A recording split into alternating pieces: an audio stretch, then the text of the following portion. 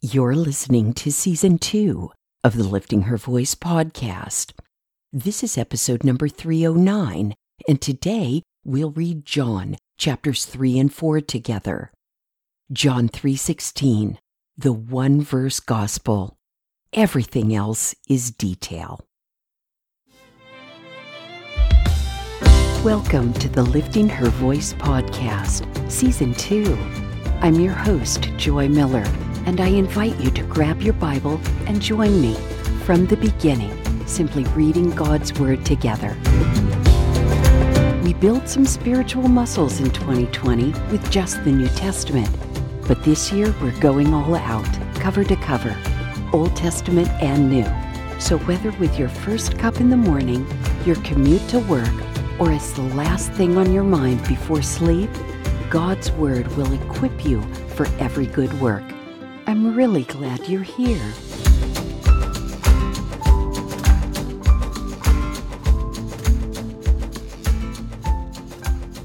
John, chapter 3. There was a man from the Pharisees named Nicodemus, a ruler of the Jews. This man came to him at night and said, "Rabbi, we know that you are a teacher who is come from God, for no one could perform these signs you do unless God were with him." Jesus replied, "Truly I tell you, unless someone is born again, he cannot see the kingdom of God." "How can anyone be born when he is old?" Nicodemus asked him. "Can he enter his mother's womb a second time and be born?" Jesus answered, "Truly I tell you, unless someone is born of water and the Spirit, he cannot enter the kingdom of God. Whatever is born of the flesh is flesh, and whatever is born of the Spirit is spirit. Do not be amazed that I told you that you must be born again. The wind blows where it pleases, and you hear its sound, but you don't know where it comes from or where it is going. So it is with everyone born of the Spirit." "How can these things be?" asked Nicodemus. "Are you a teacher of Israel, and you don't know these things?" Jesus replied. "Truly I tell you, we speak what we know, and we testify to what we have seen, but you do not accept our testimony. If I have told you about earthly things, and you don't believe, how will you believe if I tell you about heavenly things? No one has ascended into heaven except the one who descended from heaven, the Son of Man. Just as Moses lifted up the snake in the wilderness, so the Son of Man must be lifted up, so that everyone who believes in him may have eternal life. For God loved the world in this way. He gave his one and only Son, so that everyone who believes in him will not perish, but have eternal life. For God did not send his Son into the world to condemn the world, but to save the world through him. Anyone who believes in him is not condemned, but anyone who does not believe is already condemned, because he has not believed in the name of the one and only Son of God. This is the judgment. The light has come into the world, and people loved darkness rather than the light, because their deeds were evil. For everyone who does evil hates the light and avoids it, so that his deeds may not be exposed. But anyone who lives by the truth comes to the light, so that his works may be shown to be accomplished by God." After this, Jesus and his disciples went to the Judean countryside, where he spent some time with them and baptized. John also was baptizing in Aenon near Salim, because there was plenty of water there. People were coming and being baptized, since John had not yet been thrown into prison. Then a dispute arose between John's disciples and a Jew about purification.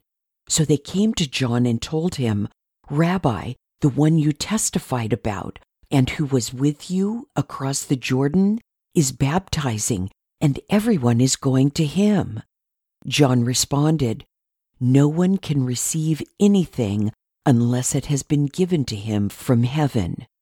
You yourselves can testify that I said, 'I am not the Messiah, but I've been sent ahead of him.' He who has the bride is the groom. But the groom's friend, who stands by and listens for him, rejoices greatly at the groom's voice. So this joy of mine is complete. He must increase, but I must decrease. The one who comes from above is above all. The one who is from earth is earthly and speaks in earthly terms. The one who comes from heaven is above all. He testifies to what he has seen and heard, and yet no one accepts his testimony. The one who has accepted his testimony has affirmed that God is true. For the one whom God sent speaks God's words, since he gives the Spirit without measure. The Father loves the Son and has given all things into his hands. The one who believes in the Son has eternal life, but the one who rejects the Son will not see life. Instead, the wrath of God remains on him. John chapter 4. When Jesus learned that the Pharisees had heard he was making and baptizing more disciples than John, though Jesus himself was not baptizing, but his disciples were, he left Judea and went again to Galilee. He had to travel through Samaria, so he came to a town of Samaria called Sychar, near the property that Jacob had given his son Joseph. Jacob's well was there, and Jesus, worn out from his journey, sat down at the well. It was about noon. A woman of Samaria came to draw water.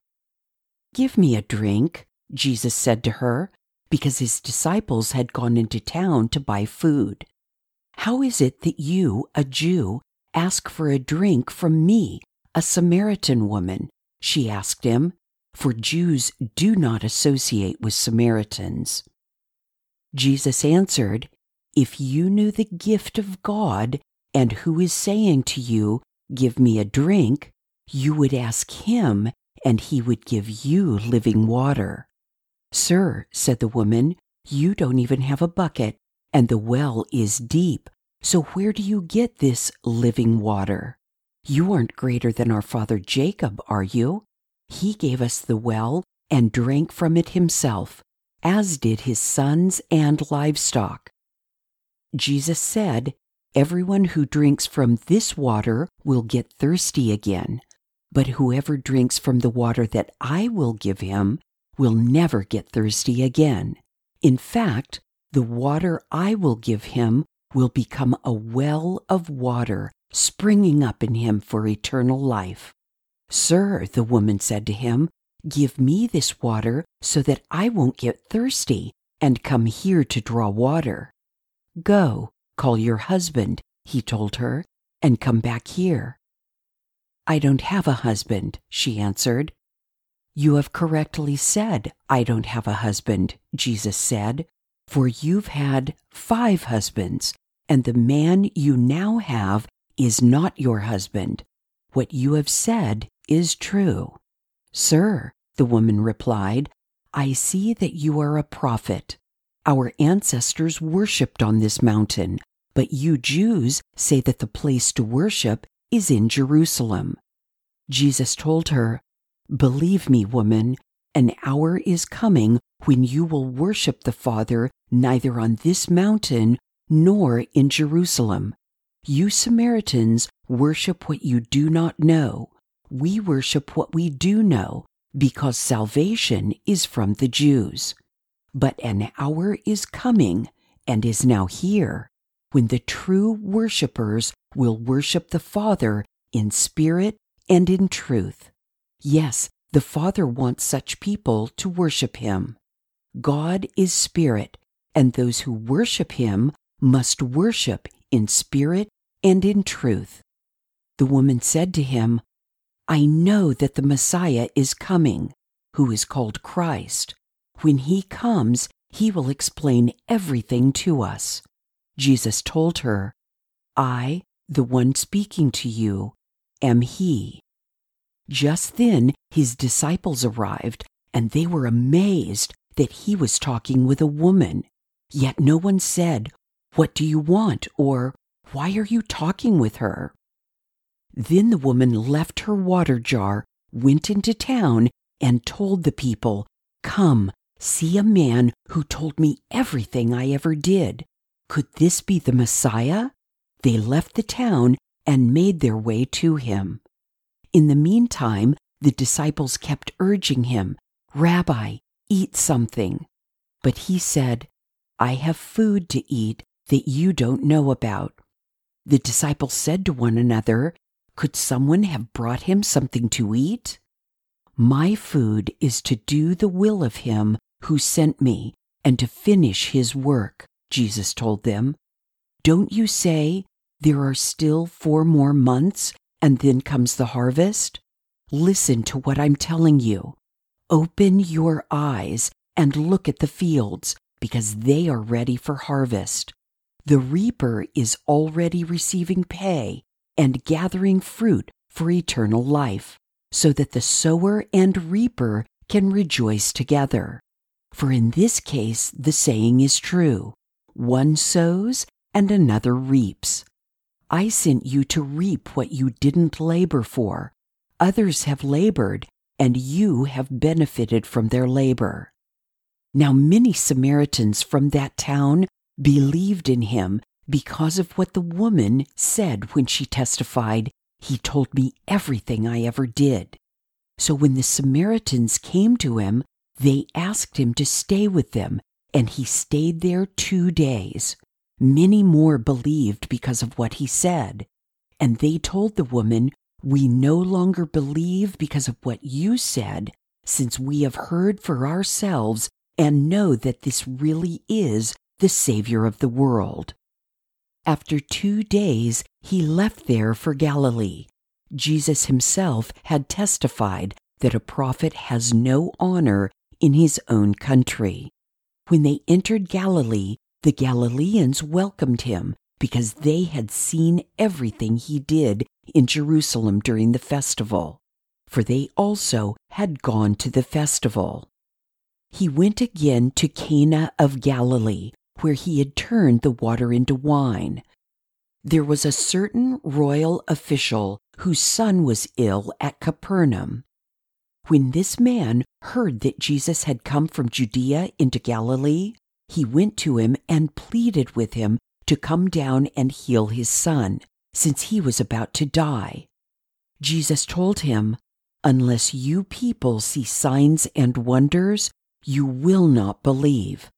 Sir, the official said to him, Come down before my boy dies. Go, Jesus told him, your son will live. The man believed what Jesus said to him and departed. While he was still going down, his servants met him, saying that his boy was alive. He asked them at what time he got better. Yesterday, at 1 p.m, the fever left him, they answered. The father realized this was the very hour at which Jesus had told him, Your son will live. So he himself believed, along with his whole household. Now this was also the second sign Jesus performed after He came from Judea to Galilee. John 4:35-38 is an interesting monologue. It took me a couple of times reading it, 3 or 6 times, to follow what Jesus was talking about. First, we all know that crops are ready to be harvested in the spring, but that was apparently 4 months away. He wanted His disciples and us to look and see the other crop. those who were ready to be harvested into the kingdom of God. Prophets and believers had been sowing all along, pointing people toward the coming Messiah. Answering this call to evangelism holds the promise of rewards or wages. The text goes on to confirm for us that some will sow and some will reap. In a few weeks, we will read how Paul talks about the same kind of partnership. In 1 Corinthians 3:6, he says, "I planted, Apollos watered, but God gave the growth." We must accept that we may have to harvest when someone else has planted the seeds of salvation in a person. Or we may witness to someone very dear, wanting so badly to bring them to Christ, but someone else may harvest where we have labored. It's all a divine partnership with the Father, Son, and Holy Spirit to bring the lost to salvation. Let's pray. Holy Spirit, please equip us with insight and words to accomplish this command to reach the lost. I pray an extra blessing on those who have spent this year reading your word systematically. They are better prepared to share your heart. Help us not to forget the simple completeness of the John 3:16 passage. Regardless of approach or methodology, Lord, I pray that when our Savior returns, we will be found faithful and doing the work for which we have been called.